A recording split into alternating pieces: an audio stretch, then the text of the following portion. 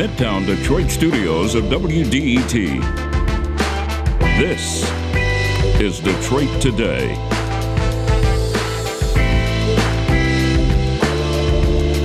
We're going to talk today with Jonathan Rosen, who is author of a new book about caring for someone who suffers from mental illness, about the kinds of supports those caregivers need and the lack of support they often feel. Important conversation about a wrenching subject, one that so many Americans are grappling with. That's next on Detroit Today, but first the news from NPR.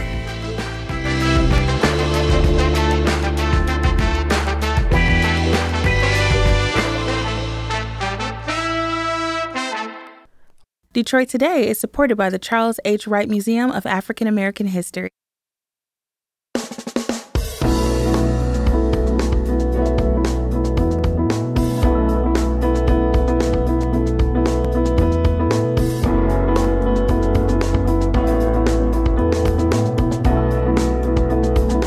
Good day, and welcome to Detroit Today on 101.9 WDET. I'm your host, Stephen Henderson, and as always, I'm really glad you've decided to join us today. How do we help people who have experiences that we may not fully understand? How do we help those who are perceiving the world in ways that are so different from many of the rest of us? It's a pretty incisive and important question for people who are diagnosed with things like bipolar disorder, schizophrenia, and PTSD, and the people who are in their lives. All of these things can make the people who suffer from these conditions have lives that are very challenging. But those of us who live with them, who support them, who try to care for them, also faced tremendous challenges. In the not too distant past, people with severe mental illnesses were placed in really awful asylums.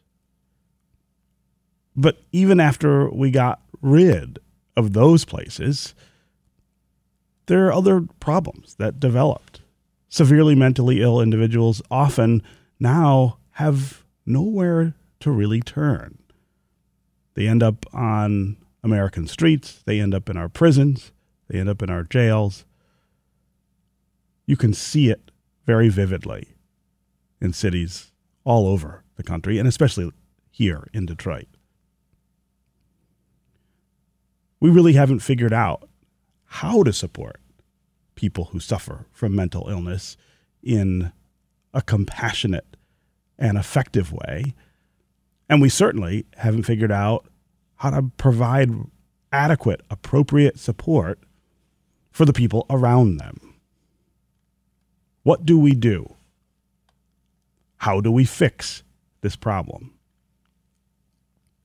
Jonathan Rosen is someone who understands this story quite intimately. He's the author of several books, and his new cover story for The Atlantic is titled American Madness, and it explores the severe mental illness of his close friend and how he and thousands of others did not get the care they needed and still need. In this case, the result was quite tragic. To talk about the story of Jonathan's friend, the challenges of properly caring for people who suffer from severe mental illness, and how we better care for the people who care for them, we've got Jonathan Rosen here with us today. Jonathan, welcome to Detroit Today. Thank you. I want to start, of course, with you telling us a little about your friend, Michael Lauder, who he is, how did you know him, and tell us a little about your friendship. So Michael was my best friend in childhood. I met him when I moved to New Rochelle, a Westchester suburb of New York City, in 1973. We were both 10 years old. We shared the same short street. We did everything together. We went to camp together. We competed for things. We grew up together. We both went to Yale. He graduated. He was a much better student than I was. His mind worked much better than mine. He graduated in 3 years. Worked briefly for a management consulting firm. His plan was we were both going to be writers. He was going to work for 10 years, make a lot of money, and then write. But already in his first year, he began to show the signs of what was eventually diagnosed as schizophrenia. And so that was that brings us up to a certain moment in our lives together. Yeah. But as you mentioned, I think the consequences were quite tragic. And in fact, in your introduction, you talked about all those perplexing questions. The Atlantic piece grew out of a book, The Best Minds, that I spent 10 years writing because I wasn't sure how to frame the questions, how to tell the story, and how much did I have to go back in time to understand how it was that when he eventually got sick, the system around him was already broken. Yeah. So I want to have you talk just a little about that moment or those moments when you realized that this person who was so close to you was struggling with these things, and I guess what your sense of your role or responsibility was to address that, to be there and support him. Those are great questions. I remember my father calling and telling me that both my parents were on the phone, which was always a bad sign. I thought my grandmother had died, and they had that somber voice you use for calamity. And they were telling me that Michael had a break. My father kept saying a break. I had no idea what that meant, that he was in a psychiatric hospital, and they didn't know his diagnosis, but that my mother told me, which I found so shocking, it was almost impossible to absorb, that he had thought his parents were Nazi replicas of his actual parents. And so he'd been, patrolling the house with a kitchen knife until his mother had to block herself into a room. And so as often happens, there had been many signs, actually over many years, but it only came to a head with a true crisis in which the police were ultimately called. And the way in which mental health care was ceded to the police, almost like they were armed ambulance drivers, was part of something among many things I had to discover as I later investigated. But at the time, it was just the shock of it, not knowing what it was. I called his father right away, and our friendship had already drifted. And perhaps even for reasons that were connected to his developing illness. But his father told me he was in a locked ward. I'd never heard that phrase. It sounded dreadful. It sounded like prison. How could that be? And when I called him, he said, I've never been in prison before. Although in many ways that hospitalization was a great gift to him because it allowed doctors to find medication for him and to stabilize him. And he went on to have a whole other chapter of his life, even though that ultimately gave way to tragedy. Yeah. I do want to talk about the support and the care that was available for Michael at the time that this happened, and it looks different in some ways, I think, than what we would see today. But I also want to give you a chance to talk about the sort of tragic consequence of all of this, what happened, and how that affected not just him and you and other people, but the effect on the arc, I guess, of his story from this incident. Well, in a sense, maybe one way to say something that also goes back to our childhood is that he was incredibly smart. And his mind worked better than mine. Part of the devastation of the news was that we were competitive, but he was always a touchstone of high mental functioning. You know, I had dyslexia, although I didn't know it at the time, but I was always faking, pretending, fearing I would be exposed or caught. And so for me, I always felt my mind, even though I could compensate verbally, perhaps, was all subterfuge. He seemed all overtness, and he was also arrogant. So he would, you know, it was like someone who could tell you what he was going to do and wasn't afraid to say it and then go and do it. He would recite whole passages from books that he simply remembered. And the setting, when I went back to our childhood, you know, the book is called The Best Minds, not ironically only, but partly also because we somehow believed being smart was going to save you. And it's hard to describe what that meant, but we lived in this moment of meritocracy where it wasn't just a means to an end, but almost a thing in itself, and he had that thing. And so when he became ill, A, it was extremely disorienting, but B, his mind had always been his instrument of salvation. Could he think his way out of his illness? What was going to happen? And so what had happened, though, is before his break, he had applied to law school and gotten into all of them. And from his hospital bed, or from the hall payphone, he told his brother to reject them all except defer Yale Law School. And ultimately, he wound up going to Yale Law School from the halfway house. And what's so hard to get across in a short space, in a way, is, I guess what I'd say is the subtitle of my book. Mm-hmm. It's the story of friendship madness and the tragedy of good intentions, because people kept feeling that his mind would save him, that his professors, and he had wonderful mentors at Yale Law School, but they understood he couldn't do the work, but they continued to see his brilliance as a justification for their accommodating him. He needed a place to be, after all. And so I'm not really answering how we got to that point where somehow Yale Law School was a kind of asylum, you know, for a time, because there weren't such places. But at the same time, he saw himself as functioning well and becoming a Yale lawyer. Although one of his professors said to me, I never thought he was going to be a Yale lawyer. I thought he would be an advocate for people with schizophrenia who had been to Yale Law School. Whereas Michael, it had been suggested that he start by working at Macy's just while as an intermediate step, or maybe he would need to do something like that for longer. But he would say, why would I bag groceries or work at Macy's when I can be a Yale lawyer?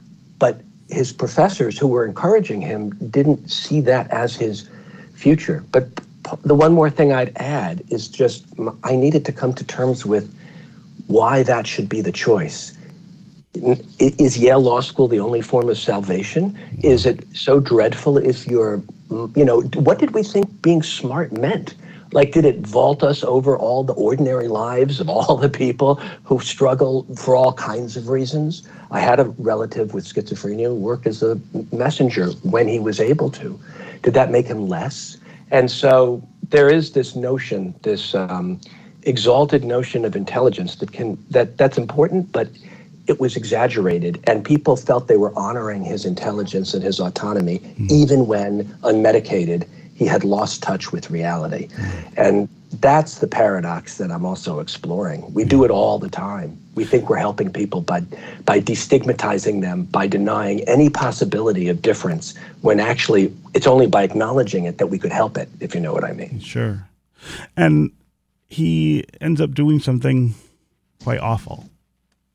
He ends up doing something awful. Should I talk about that? Yeah. I mean, I think we've got to have our listeners understand where this ends. So he wasn't able to get hired. He finished Yale Law School.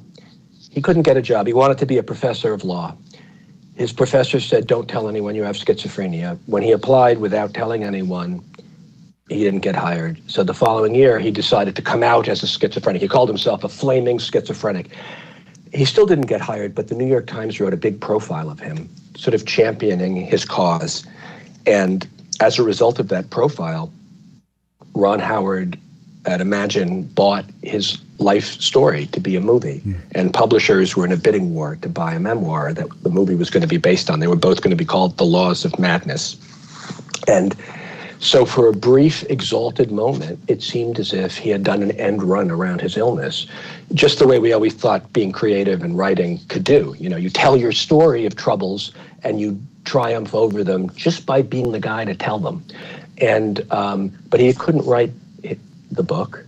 The movie was moving ahead. Brad Pitt was going to play him. He moved into a Westchester town, Hastings-on-Hudson, with his girlfriend and fiance, Carrie. And then he was off his medication, and he stabbed and killed his fiance and his unborn child, and was suddenly, having been profiled in the New York Times, where he was a hero to many, he was on the cover of the New York Post under a giant headline that said "Psycho," so big that, you know, if you'd added an exclamation point, it would have fallen off the page. And somehow trying to understand those two visions, you know, the lofty vision that was this wonderful, exalting profile that led to the book and the movie deal, and then the demonizing portrait, even though they were both so extreme that it was trying to understand, in a way, the parts between those two poles, which involved the person I actually had known. That was part of my motivation to understand it. We do better horribly by thinking of things in like Manichaean terms, you know? Yep. This is, you know, he's transcended, conquered, defeated his illness, or it's a source of higher insight, or it's demonic and must be pursued, you know?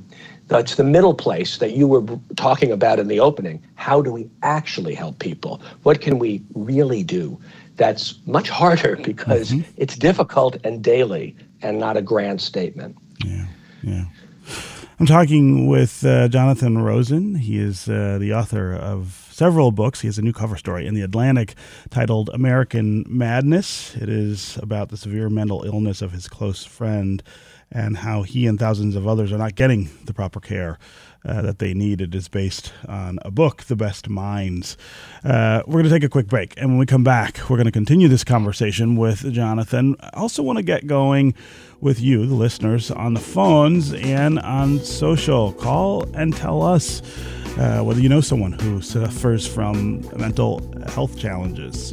Do you take care of someone who suffers from mental illness? Tell us what that experience is like. What kind of assistance do you feel is available for people who are suffering from these kinds of things? And what kind of assistance do you think you need if you're someone who's taking care of someone who suffers from mental illness? We talk a lot on this show about the tattered infrastructure for mental illness in this state. Call and tell us what your experience is navigating through all of that. 313-577-1019 is the number on the phones. That's 313-577-1019. You can also go to Twitter and hashtag us, and we can include you in the conversation that way. We'll be right back with more Detroit Today.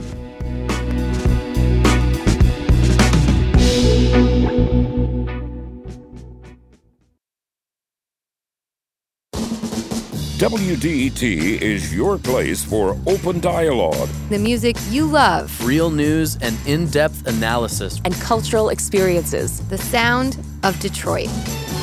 1019 WDET is your public radio station.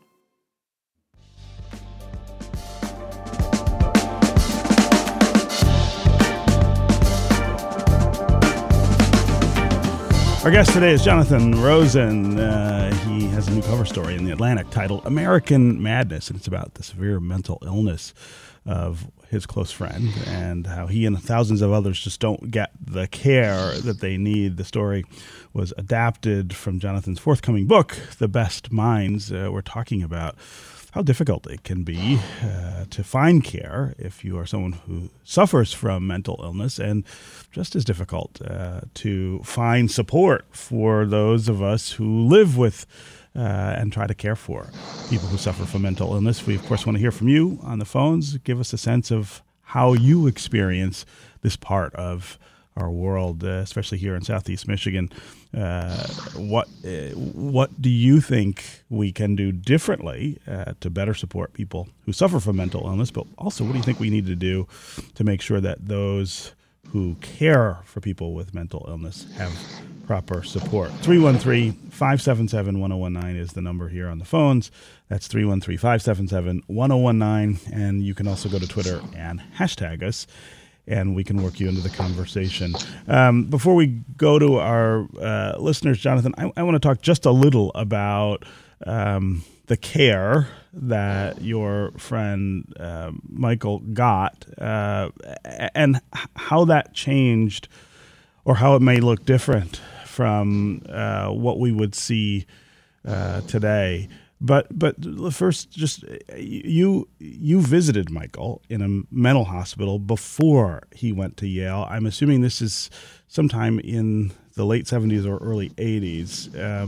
It's a different time. Oh, I've just lost connection with you. I'm sorry. Oh, are you there? Yes, you winked out. Oh, okay. You said you imagined it was. Were you going to say the late 80s? Yes, I was imagining it was either the late 70s or early 80s. But is it later than that? It's the late 80s. Okay. And the 80s were just when the full effects of what's called deinstitutionalization were playing out in cities all over the country, really. Mm-hmm. What I would say is that in a way, I was astonished. Michael spent 8 months in Columbia Presbyterian Psychiatric Ward, which is unusual, but that's a private hospital. It's also the case, I remember being astonished because he hated being there, that he had voluntarily signed himself in. His father had been able to persuade him that if he didn't, he might be found unable to, he might be committed and then he wouldn't get out. I'd have to say that doesn't seem likely, because the laws had changed so that unless you were an imminent danger, unless you were really violent, either posing an immediate threat to your own health, you were about to kill yourself, or an immediate threat to somebody else, you really couldn't be held. And so what had happened, again, out of a desire to kind of empty the state hospitals and then slam the door behind them, is that laws were changed, but what they wound up doing was making severe illness synonymous with violence. And he wasn't showing such dangerous signs that he would have been kept for that long. But it gave him a chance to be there for a long time. But then the question is, what do you do when you get out? Time is one of the things we don't give people in the modern world. So he was lucky in that he got into a halfway house. I actually visited a halfway house run by the same group, and I thought it was a wonderful place. It was an actual house in the suburbs. But there was a very limited amount of time people could be there. I said to one of the people who worked there, what happens if this is just right for them, And in 2 years' time when they have to leave, there's no place for them to go. And there was very little supported housing in those days. So the person said to me, and she was a social worker, she said, well, if they have to go, then they might just leave. Maybe they'd go home, stay with friends or family if they would have them, maybe have another break, go to the hospital, and if they were lucky, get discharged here again.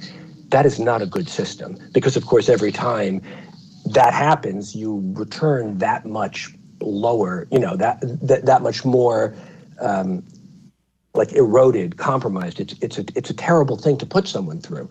And so what was missing were all the intermediate steps that had been promised, by the way, when John F. Kennedy said in 1963, it was the last piece of legislation, major piece of legislation he signed before being assassinated, that they were going to replace cold custodial care with the warm embrace of the community. A hard thing to legislate, Yeah. Yeah. Again, 313-577-1019 is the number here on the phones. Let's go to Cassie in Ann Arbor. Cassie, welcome to the show. Hi, thank you for listening. Mm-hmm. I have had a son who was diagnosed with schizophrenia at about 22. For years, they thought it was, drugs and whatever. But I also have a stepson who's older than him, and hindsight's 2020. There's a lot of denial and a lot of still stigma and fear about it. He was a brilliant kid, but every time my stepson, we found medication that helped stabilize him, but my son, we never found anything. And it was in and out of the hospitals, and the care was so much better when they had a program for mental health, people with mental health problems, but then they gutted that program and it became criminal. He became criminalized, and he was in and out of the jail as he wandered the streets. But ultimately, he was tragically killed But ultimately, hindsight's 2020. I just would like to make a plea that people see it for what it really is.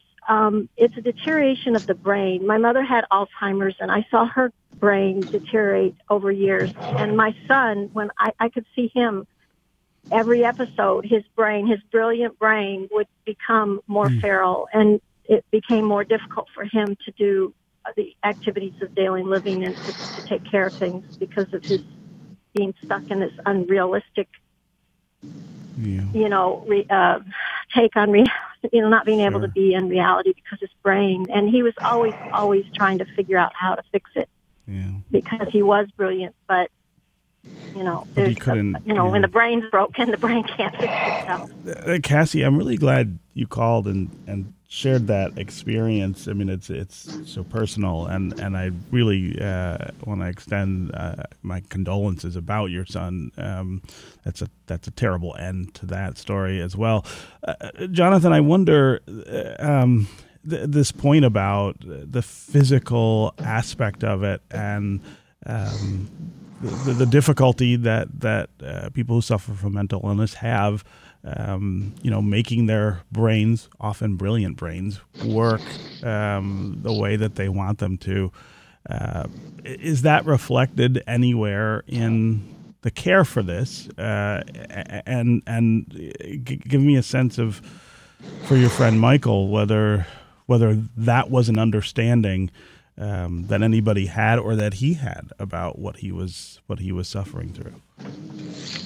Well, I thought what Cassie said was, first of all, heartbreaking. Tragically, a story I've heard many versions of, and in many ways very connected to Michael's story and the story I'm trying to tell. There are, the people who suffer from what's called severe mental illness. It's about 4% of the population. And of that very small percent, still a considerable number of people, because we all live in a big country, there's a percentage who have as a symptom of their illness not knowing they're ill even. And how do you, in a society that honors individual choice and freedom, impose on someone who doesn't believe he or she is ill the medication or care necessary? That is the crux of it.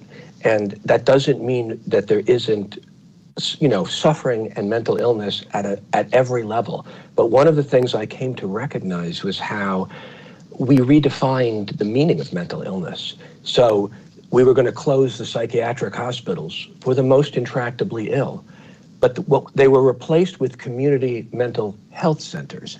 Nothing wrong with that, but what you call something is telling. And there's a guy who wrote a wonderful memoir about running a community mental health center in Baltimore in the late 60s, and he was in a very poor part of the city. And they were all really idealistic, and they were determined to help everybody. They felt everybody was suffering from the mental upset of being poor, marginalized, victims of racism. The one group they weren't going to care for, because they only had limited resources, were the people released from psychiatric hospitals. So what did you do if you lived in that community? You were just as poor, just as marginalized, just as victimized by racism, but you had the misfortune of having a son or daughter or father or aunt who had a psychotic break. Well, you called the cops. This guy admits it in his memoir. And so you can see how idealistic people can literally criminalize the illness most in need of care, that the community centers have been created to minister to. So people say all the time, you see journalists saying half of America suffers at one time or another from mental illness. And that's technically true. The DSM, the manual, diagnostic statistical manual, has everything in it from arachnophobia to schizophrenia, fear of spiders to schizophrenia. But in fact, there are only a small percentage of people who are that ill. And when they are that ill, and it is a biological illness, applying psychoanalytic methods or methods separate from recognizing that someone is physically, has an organic brain disease, even though it affects the mind, so of course it manifests in all kinds of ways. Denying that is going to deny people care that can really save their lives. And we're simply not set up for it. When Michael and I were young, 1976, I think it was, One Flew Over the Cuckoo's Nest won like the Academy Award for Best Picture, I think, and probably a bunch of other awards. Well, the main character played by Jack Nicholson is in a mental hospital. He doesn't have mental illness. Yeah. He's just a victim of an arbitrarily cruel society. So the mental hospital is a metaphor. And Michael used to say to me when he would talk about his halfway house, he's like, I'm really the McMurphy character. Well, McMurphy's the one guy who isn't ill. And so that cultural confusion reflected in laws and, resources.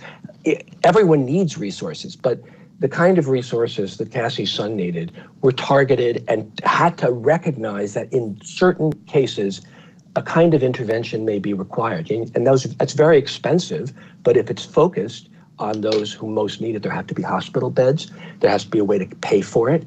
Medicaid often it doesn't go for those in state hospitals. Yeah. And why is that? It's because the federal government pays for it. They're the biggest mental health care provider, but they don't cover people getting the long-term care they may need.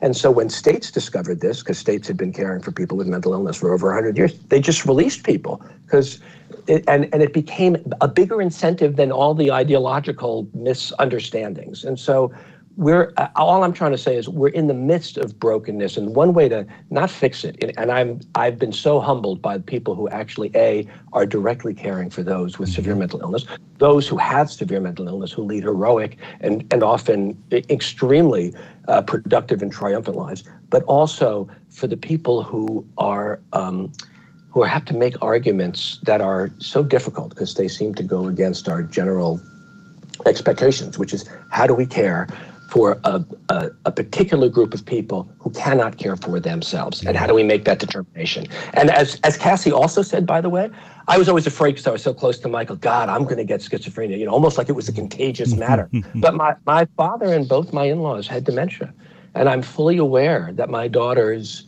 or my family will have to make decisions about me that I may have dodged that young man's bullet, but the other one is waiting for me. And what provision do we make for people in that mysterious gray area in which they require care, but have been used to living autonomous lives? And it's really hard. Yeah. But you got to at least talk about it as you are doing, which is why I am so, in fact, very grateful by how you framed this.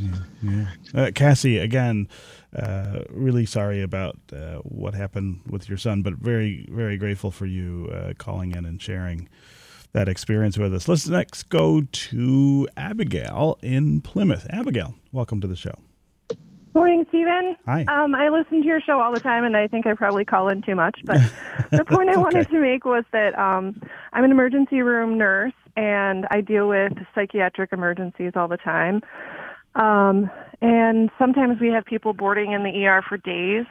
There's just not always a place for them to go. So they're stuck in very non-therapeutic circumstances. And all we can really do is try to keep them calm until there is a place for them. That situation is so much worse when you're talking about pediatric psychiatric emergencies because there's even fewer resources for those kids. Sometimes they have to go out of state. And I've literally seen these kids board in the ER for sometimes weeks, which is just heartbreaking. Waiting for a placement. Waiting for admission in a inpatient psychiatric facility. That is illegal in certain states. I used to practice in the state of Washington. It's not legal there. I don't know for sure if there's any laws on the books in the state of Michigan about that, but I think there should be. So that was the point I wanted to make. Yeah. Abigail, I really appreciate that point and you calling to make it. This idea of what's available, and especially for young people, Jonathan. Here in Michigan, we really have absolutely destroyed much of the mental health system, or at least the public mental health system, and left it to really the marketplace to try to fill the gaps. It's not working, as Abigail points out. But I wonder what you see from the vantage point of Michael's experience that sheds light on this same phenomenon. Well, so many things are tangled up with each other that it's what makes it so hard to fix in a way. Mm-hmm. And that's one thing is that paradoxically, I guess, because the system had become so dreadful, the people caring for him were determined to keep him out of it, almost as if saving him from the broken mental health care system was more important or more urgent than addressing his actual illness. And they were, had come of age in the height of the 60s community mental health movement. And so they still saw the psychiatric state hospitals at their worst, although they actually got even worse, I think. But they lost focus, on Michael's need for actual care. And they also, they lost focus on what might happen to those around him if he didn't understand what was real and what was not. But also in the Atlantic piece, one of the things that I noted was that Mayor Eric Adams has implemented really a very modest effort to allow teams of people, caregivers or police or first responders, to take those living on the street who are unhoused, not just homeless, but don't go to shelters, who are severely ill, so ill they don't know that they're ill, and who are unable to care for themselves, to bring them to hospitals for evaluation. That itself raised a giant cry, as if everyone was being rounded up and shipped away. But in fact, all they were doing was being taken to the hospital for evaluation. They weren't being committed. But one of the things that has to happen is that he can't do is that there need to be hospital beds. Those are controlled by the state. And New York State lost 1,000 hospital beds during the pandemic. They were repurposed for COVID patients. Now, who decided that a hospital bed for someone with severe mental illness was like an elective knee surgery, something that had to step aside in a pandemic? I don't know. Yeah. But I do know that we've only gotten back like half of them. And I'm sure that the governor is trying. But in other words, a city proposal can only do so much. It will only work ultimately if the state also does things. And the federal government has to do things so that Medicaid reimbursements can go to those who do need to be in long-term care facilities. And the number of beds that are needed, I'm the wrong person to tell you. I mean, policy turned out to be even harder than trying to understand the neuroscience, And, but it's not as daunting. What had happened, as I mentioned, was that community care became something for everyone. And if it's for everyone, if everyone is mentally ill, then nobody is, especially those who don't necessarily come forward for care, who can't. And of course, we also live in an era of street drugs. And when you talk about young people, something I was aware of in retrospect was I was always terrified of drugs. For Michael, smoking pot, that's what you did in the 70s. And that is a devastation for people with a predisposition to psychotic disorders. It doesn't give you schizophrenia, but if you have a predisposition towards it, it can, in fact, have a devastating effect. And here we have, to decriminalize something and to make it available without thinking about that, what effect it might have on young people who are in their most vulnerable, is really important. I interviewed a woman who ran a brain lab while I was researching my book. And I asked her, we were talking about kids. Oh, do you have any kids? She said, yes, I have 2. One of them is still in the danger zone. I said, what does that mean? She said, well, he's, not yet 24 or 25. It turned out her grandfather was one of 10 who had committed suicide in this enormous family in Australia. And so her understanding was that until that brain is finished forming, look, she worked in a place where there were giant freezers filled with brains. That's what she did all day. She was an extraordinary person researching in a brain lab. But that's not a consciousness one might have nowadays or in any, era. And it's important because for young people, your brain is still forming. Yes. And so in any case, all these things came into play and are still with us. Yeah. We're going to take another quick break, and when we come back, we're going to continue talking with Jonathan Rosen about his piece in The Atlantic, his book, and his friend, Michael Lauder. We'll also continue to hear from you on the phones and on social. Tanya and Livonia, Brandon and Auburn Hills, you'll be up next. If you want to join them, 313-577-1019 is the number here on the phones. You can also go to Twitter and hashtag Detroit Today. We'll be right back with more Detroit Today.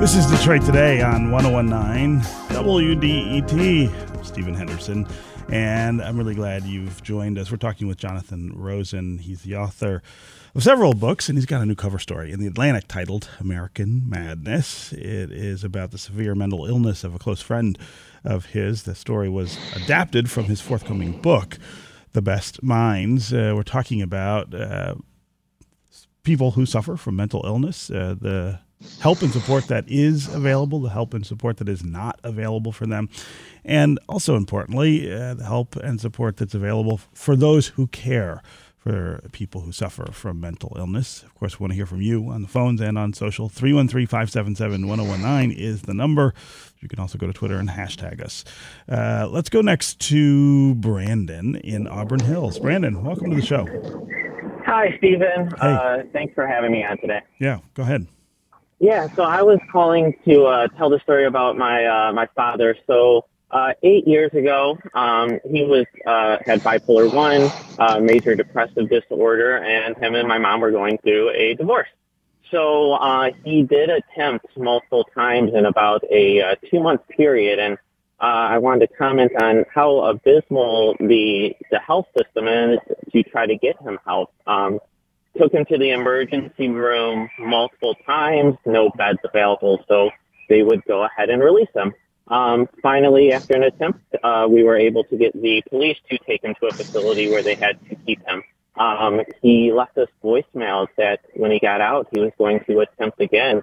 Showed him to social workers and doctors, and they said, we got him on his medicine, he's stable, released him after the 72-hour mark, and unfortunately, about a week later, he ended up losing his battle to mental health. So I would love to see a system where we could be able to keep people for more observation, more support when they get out, because it seems like 72 hours, you let them go with almost no support system. Just we got you stabilized on medicines, and there is nothing else to do. Here's some phone numbers you could try to call. So Brandon, before I have Jonathan Rosen talk about this experience as well, give me a sense for you of what that was like as someone who was, I assume, trying to help your father, trying to help care for him. Did you feel supported in that role? What kinds of things did you experience as you go through this? I mean, it's a terrible story and a tragic end. I'm wondering how you navigate that. There was very little resources. I did seek out a therapist on my own to speak through things while I was going through it, but I was the main person getting him to the hospital. And even when he did pass, I was there. I was the first one on the scene. And even the support from law enforcement officers who were there said to me, you need to be strong. You're the man now. You need to take care of your mother, instead of helping me navigate dealing with a tragic loss or finding some sort of resources to help with then my own grief and dealing with mental health from taking care of him for a couple of years.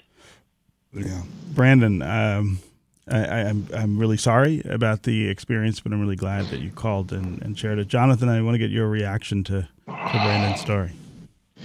Well, I'm so sorry. And the trail of tragedy is long. One of the things I kept discovering, when I started writing the book just 10 years ago, everything seemed particular to my own experience or Michael's experience. He lived on my street, so that's why. If it hadn't been a public story, overwhelmingly public, I would never have written it. But if it hadn't been personal, I couldn't have written it. And in a sense, what I keep discovering is that he didn't just live next door to me. He lived next door to everybody. Mm-hmm. The number of people I've spoken to who are once removed from the shadow of that calamity is extraordinary. And I feel like it's the people who have called already are doing something heroic and hard, because it requires acknowledging, as one of the callers said, the dimensions of the disorders you're dealing with. Because if you hand someone a telephone number or medication, that's not the same as helping them. So, again, it's important for people to go. The Treatment Advocacy Center, which was created by Fuller Torrey, who's an amazing psychiatrist, written many books about deinstitutionalization, is an enormous resource. And there are now things like assisted outpatient treatment. Those are quite often set a very, very high bar, and you have to have been violent and hospitalized a number of times. But there's also a movement to try to expand it, not to arbitrarily subject people to treatment, but to make sure that families who are caring for someone can go to a court and get a certain level of care for someone until they're stabilized. And ideally, if they are, they can then participate in their care. But you have to begin by recognizing the nature of the illnesses and resisting the temptation then. So to speak about it all as one general fungible mass of people. So if there are forensic caseworkers and assertive community treatment, these are all really important things that have to happen in cities. Also supportive housing, where psychiatrists can, work, visit, or live in so psychiatric social workers can live in housing that helps stabilize people. And these things were being done, and they are still being done. The people who did them in the 80s were not part of the Community Mental Health Center. There were 2 priests in Chelsea.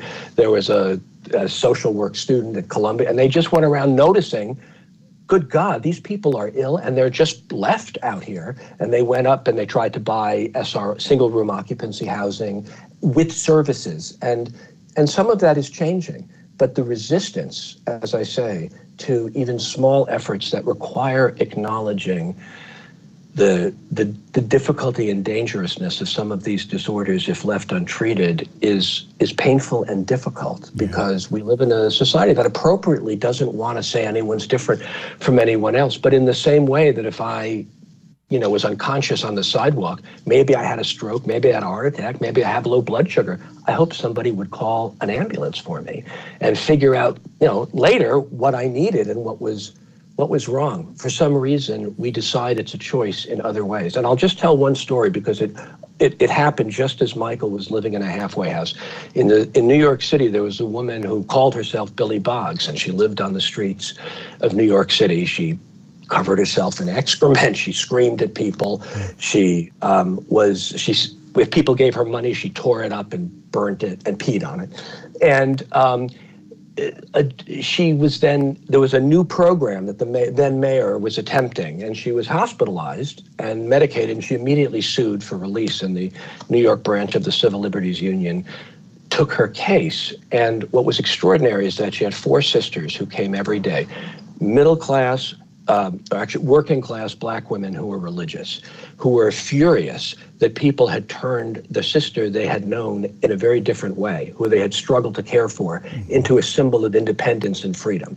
And the judge who freed her, who said, no, she's living a proud and independent life. The sisters then said, if that's his idea of a Black woman living a proud, independent life, he's got to be a racist, because he would never leave his own sister living on the street, swearing at people. The psychiatrist who testified on her behalf said, well, it's true she burns money. and pees on it. But I lost a lot of money in the stock market, and I hope she doesn't think I'm crazy for getting a burn there. And this was he was a psychoanalyst, but he was also a psychiatrist. The psychiatrist who worked at Bellevue testified that she needed to be there, but she won her case. And what was amazing is this was the 80s. This was the end of the 80s. This is the world into which Michael was stepping, and into which that he'd need care. And the desire to erase and normalize the behavior of someone who was clearly ill. The sisters had a picture of her from a wedding when she had a job and was working, and they had all tried to care for her in their homes before they couldn't. And their voices were silenced. Wow. And why people thought they were bestowing a favor on her somehow, honoring her autonomy and leaving her really to disintegrate on the streets, is one of those mysteries that if we do not rise above or solve, it's going to be very hard to solve this, because there are going to be more stories like the ones you've heard and like my friend. I mean, that's the issue. Yeah. We're part of it. Believe me, it has a million parts. I was going to say, we could go on, of course, for hours and hours talking about this. But Jonathan Rosen, we are out of time. I really want to thank you for joining us. It's a wonderful article in The Atlantic, and I've got the book sitting here right next to me. I'm about a third of the way through it. But it's such an important issue, and it's such a heart-wrenching story, this tale of your relationship with your friend and what it tells us about everything else. Thank you so much for being here on Detroit Today. Thank you for having me. That is going to do it for us today. Come back tomorrow when we'll have more great programming here on Detroit Today. Also, remember, if you like the show and enjoy listening, you should share it with the people around you. It's really easy to find us on WDET.org, or you can download the Detroit Today podcast wherever you get your podcasts. This is 101.9 WDET-FM, Detroit's NPR station, your connection to news, music, and conversation. We'll talk again tomorrow.